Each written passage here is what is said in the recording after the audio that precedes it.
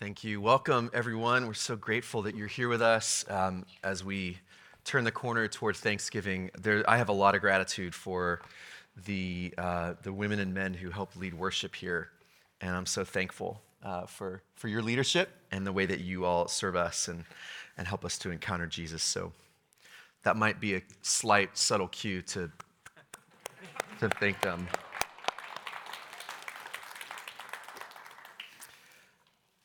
For the last 14 weeks, we have been on this journey through 1 Corinthians.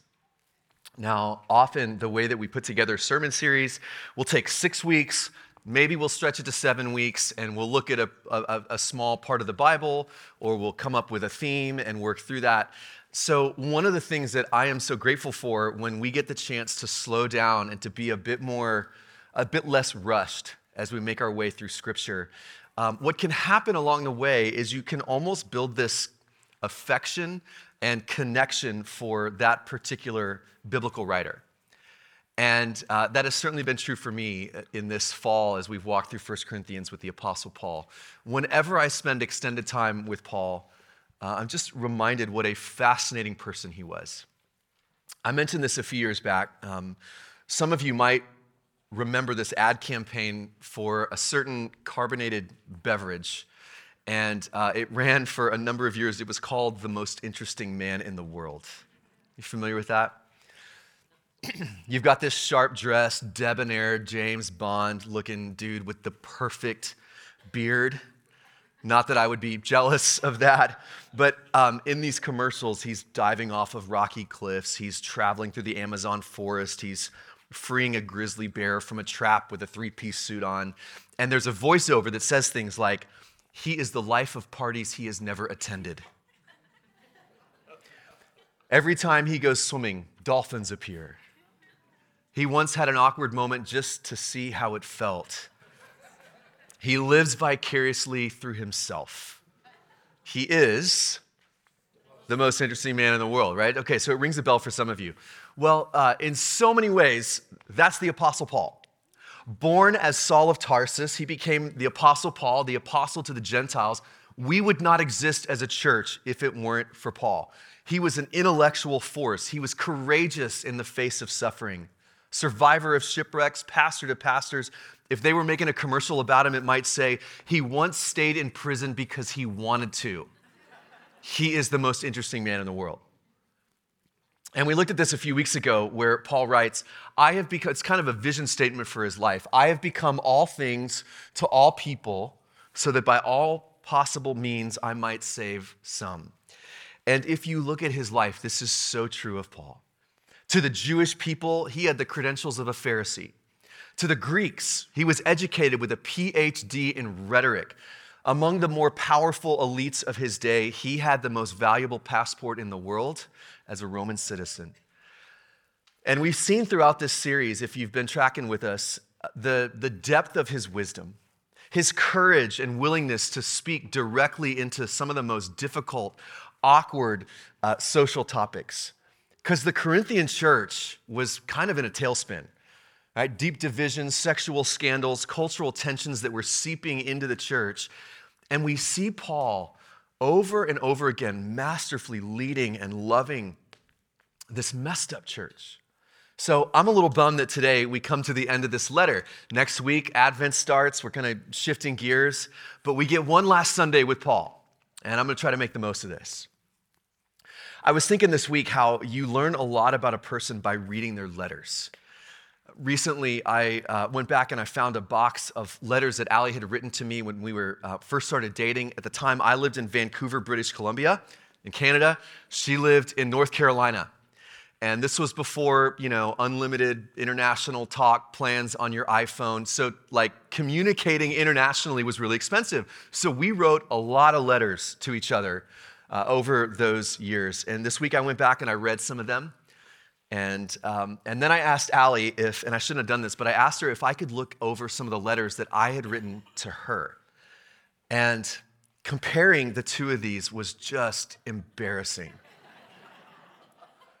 Her letters were lengthy, multiple pages, thoughtful prose, beautifully legible handwriting. My letters were short and messy and choppy. My cursive looked like some Ugaritic dead language. But something I noticed is that Allie's handwriting, as she got to the bottom of the last page of a letter, her writing got really small. Because it's like she's trying to cram in as many details and updates and communication and gushy, schmoopy words as possible before she signs off, love, Allie. Well, some biblical writers think that's what we have with the closing chapter of 1 Corinthians. First 15 chapters, Paul is eloquent and thoughtful. You have the unforgettable love poem of 1 Corinthians 13, the theological tour de force on the resurrection in chapter 15. But then when you get to chapter 16, the final words, it's like Paul is all over the place. Well, some scholars think that when Paul was done with 1 Corinthians 15, he still had all these things that he needed to talk about and get out there and write about, but he only had this little bit of parchment left. And he didn't want to waste a whole new sheet of parchment because it was rare and really expensive, right? Supply chain issues, European unrest, all, stuff like that. And so he's like, let me see if I can cram everything I need to say into just a few short, small paragraphs at the very end of the letter. And that's what we're going to look at today. In fact, one writer, a guy named J.D. Greear, has called this the tapas chapter. You ever been to a tapas restaurant? T-A-P-A-S restaurant? And you order all these tiny little dishes, and they come out just one after another. And you get a little taste of a lot of different things. Well, that's kind of what we have with the closing chapter of Corinthians. It's like theological tapas. And so to wrap up this series, we're just going to walk through this one tapas at a time. Am I saying that right? I feel like I'm getting weird stares.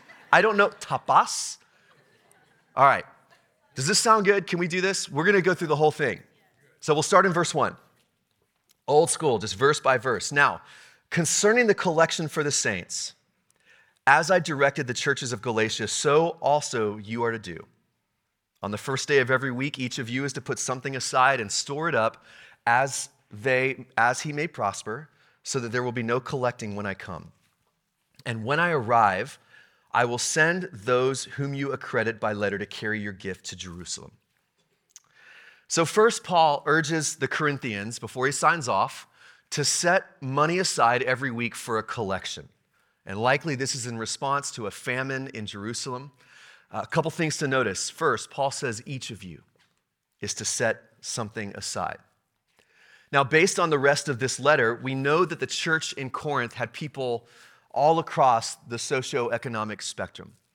In fact, earlier, Paul had devoted a whole section of the letter to rebuking some of the wealthier members of the church for excluding the poor from their communion meals. So when Paul says each of you, he's being real intentional that giving is a practice for everybody, not just the well-off. And you want to know who we can learn this from today? The church in the majority world. One of the most powerful, humbling experiences that I have ever had was actually on a mission trip with some folks who were in this room today. We were going to Cuba, and we were visiting and being encouraged by and encouraging our sister churches in Cuba, church planners that we help support.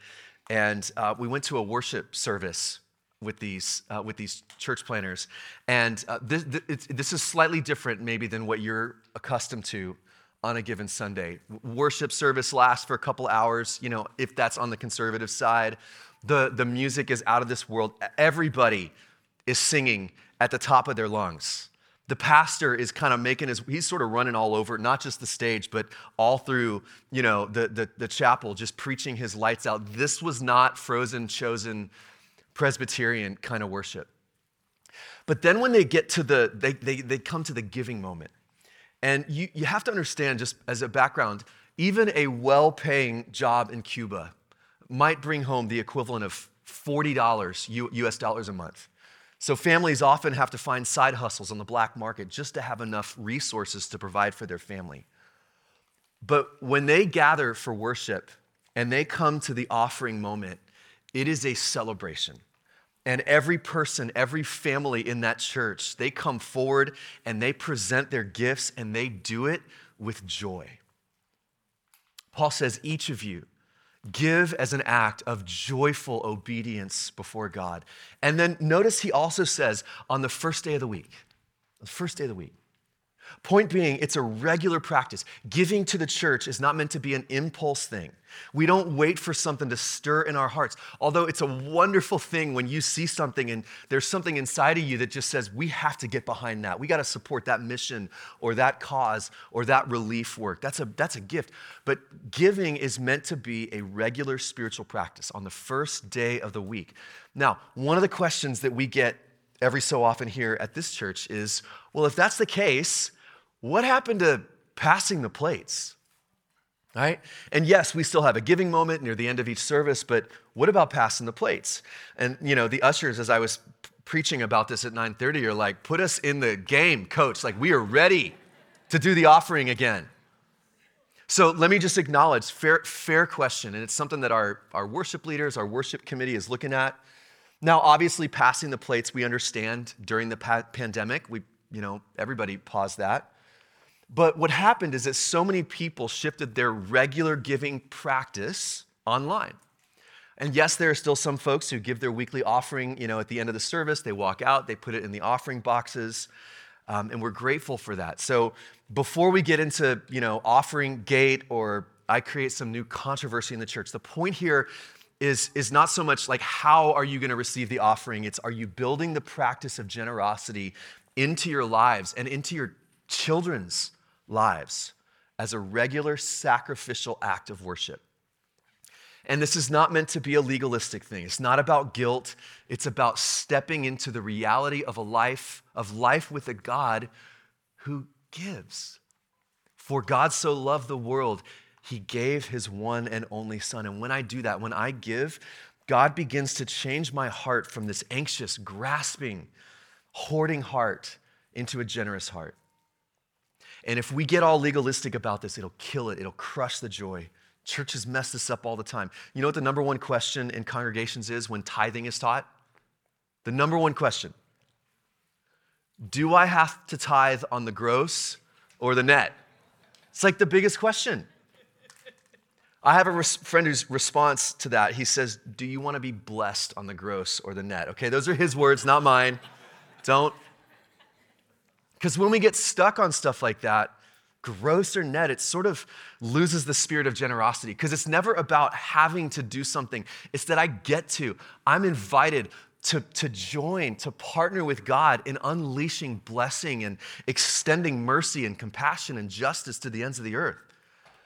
And I know there's a lot more that we could do here, but this is like tapas, right? Small plates. So we're just going to keep moving on to what's next. Verse 5. Paul continues, I will visit you after passing through Macedonia, for I intend to pass through Macedonia.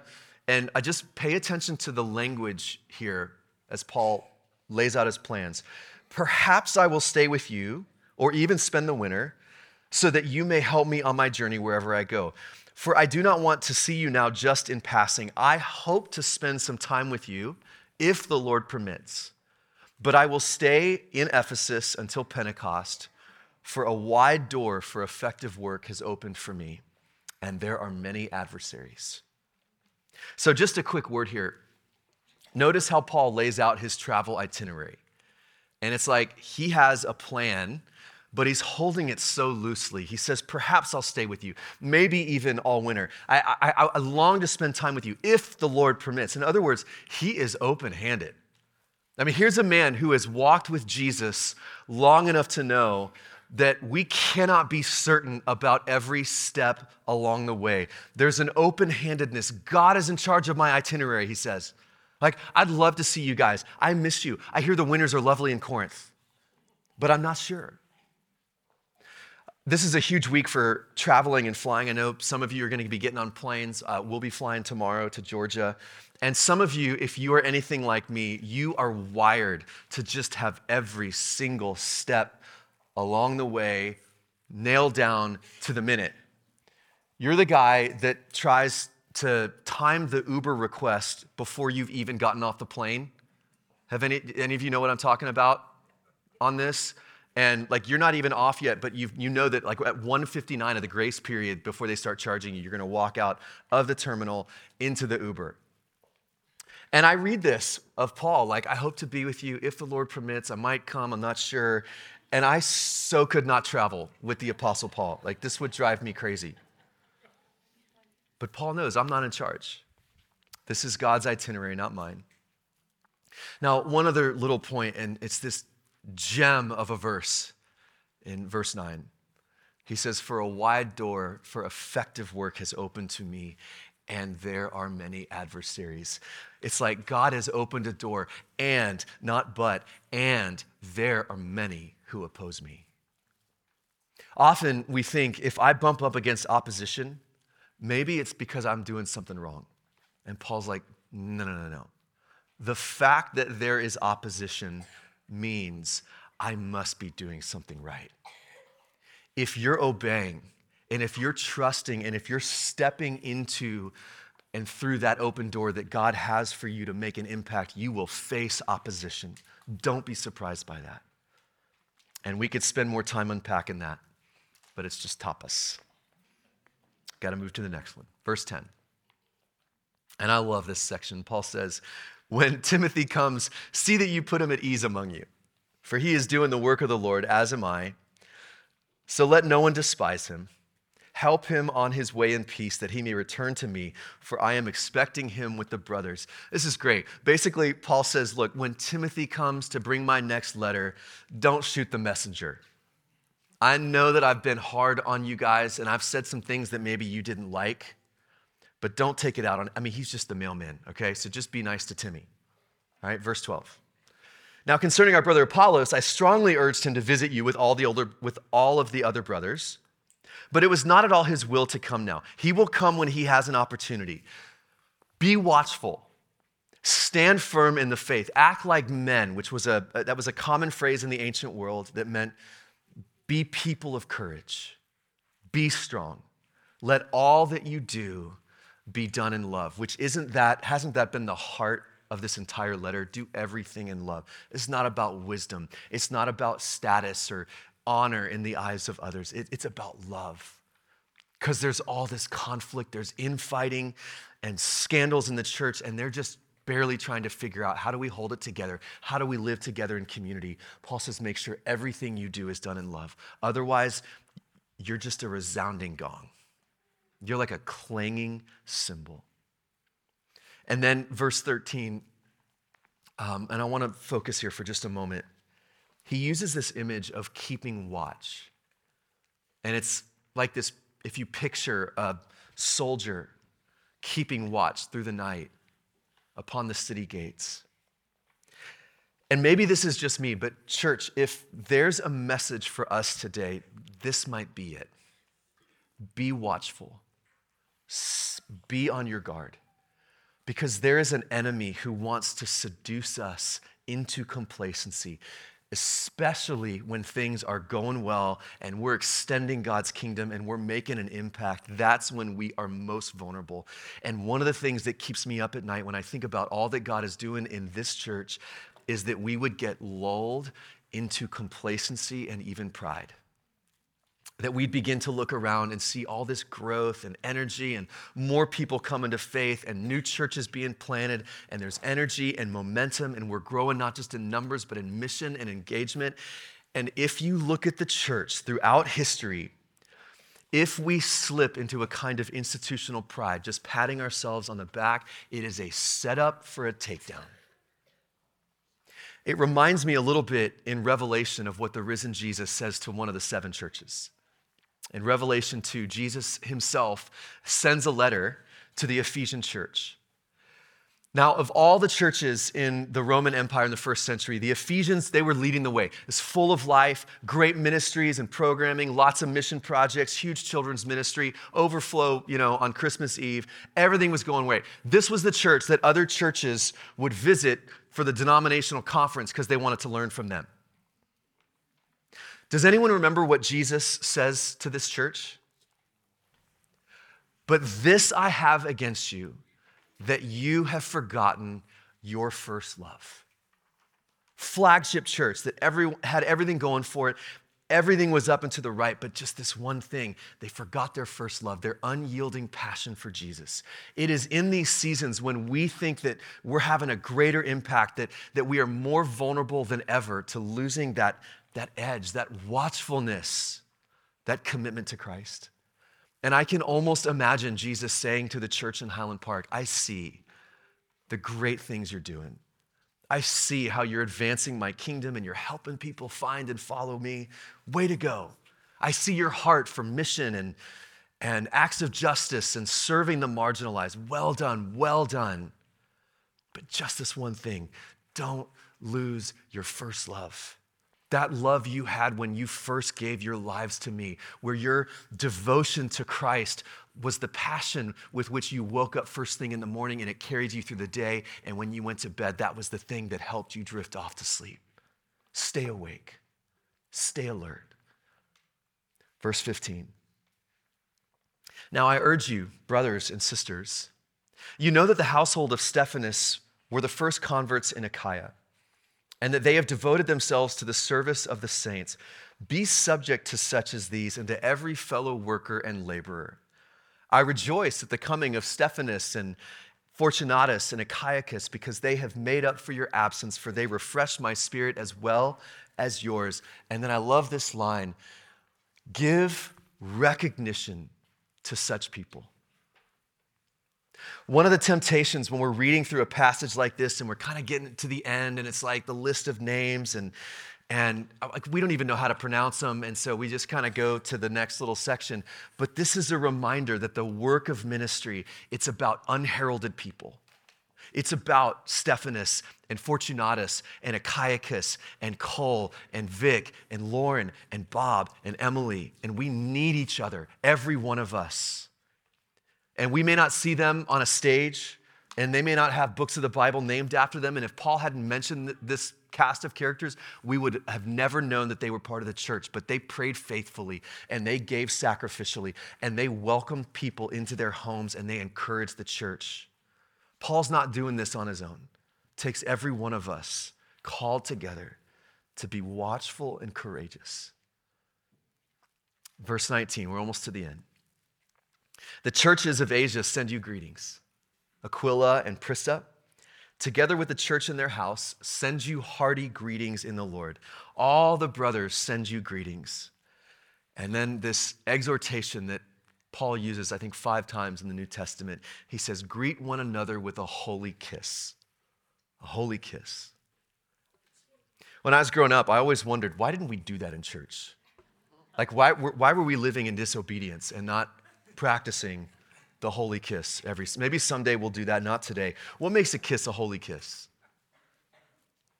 There's a surgeon named Richard Selzer, and he writes about this unforgettable moment where he had to do surgery on a beautiful young woman. And he did the best he could, but she had a tumor that had to be removed. And in order to remove the tumor, he had to sever this tiny twig of a facial nerve that controlled the muscles of her mouth. And it left her mouth twisted and palsied. And I'll quote Selzer here. Her once lovely face would have this disfigurement the rest of her life. She had that kind of face that would sometimes cause people to just stop and look at it because it was so lovely. No one would ever do that again. If they stopped to look at her face from that date on, it would be for another reason. He goes on, he writes, her young husband is in the room when she wakes up from surgery. She asks for a mirror, and she looks into it. She asks the surgeon, will my face always look like this? Yes, he says. Yes, it will, because the nerve was cut. She is silent, but the young man smiles. I like it, he says. It is kind of cute. It is a scene of such unbearably tender love that Selzer lowers his gaze. The husband bends down to kiss her crooked mouth, and Selzer writes this, I am so close that I can see how he twists his own lips to accommodate to hers, to show her their kiss still works. Maybe that's the holy kiss. In Jesus, God took on the twisted, crooked, sinful human flesh in order to save us and to show us to help us know his kiss still works. And just as God has loved us this way, so we are to do the same. Verse 21, I, Paul, write this greeting with my own hand. If anyone has no love for the Lord, let him be cursed. And then he uses this Aramaic word that was common among the earliest Christians. We see it as 3 words, but it was just this phrase, this Aramaic phrase, Maranatha, our Lord, come. And we'll close with this because I love this word, and there's no better word to help us prepare for Advent. The earliest church fathers, they came across this word and they read it as Maranatha in the past tense. Our Lord has come. He has come in Jesus. God has come to us, Maranatha. Well, then along came some readers who started to read this word, Maranatha, in the present, as in, our Lord is coming. Look. Into our midst. Look how he's breaking through the darkness. He's bringing his love and his presence and his grace. Maranatha. Then others began to read it and they said, no. It means our Lord, come. Please come again into this broken, sin-stained, suffering world and make all things right. Maranatha. And could it be that there is truth in all 3 of these? He has come, he is coming, and he will come again. How we long for him one day to come back and make all things right. And so as we gather around our Thanksgiving tables this week, may we give thanks for all the ways that God has come into our lives with grace and hope and provision and forgiveness, even as we prepare ourselves for Advent. This season when we join together with churches around the world and praying, come Lord Jesus, Maranatha. And so, the grace of the Lord Jesus be with you. My love be with you all in Christ Jesus. And all of God's people said together, amen.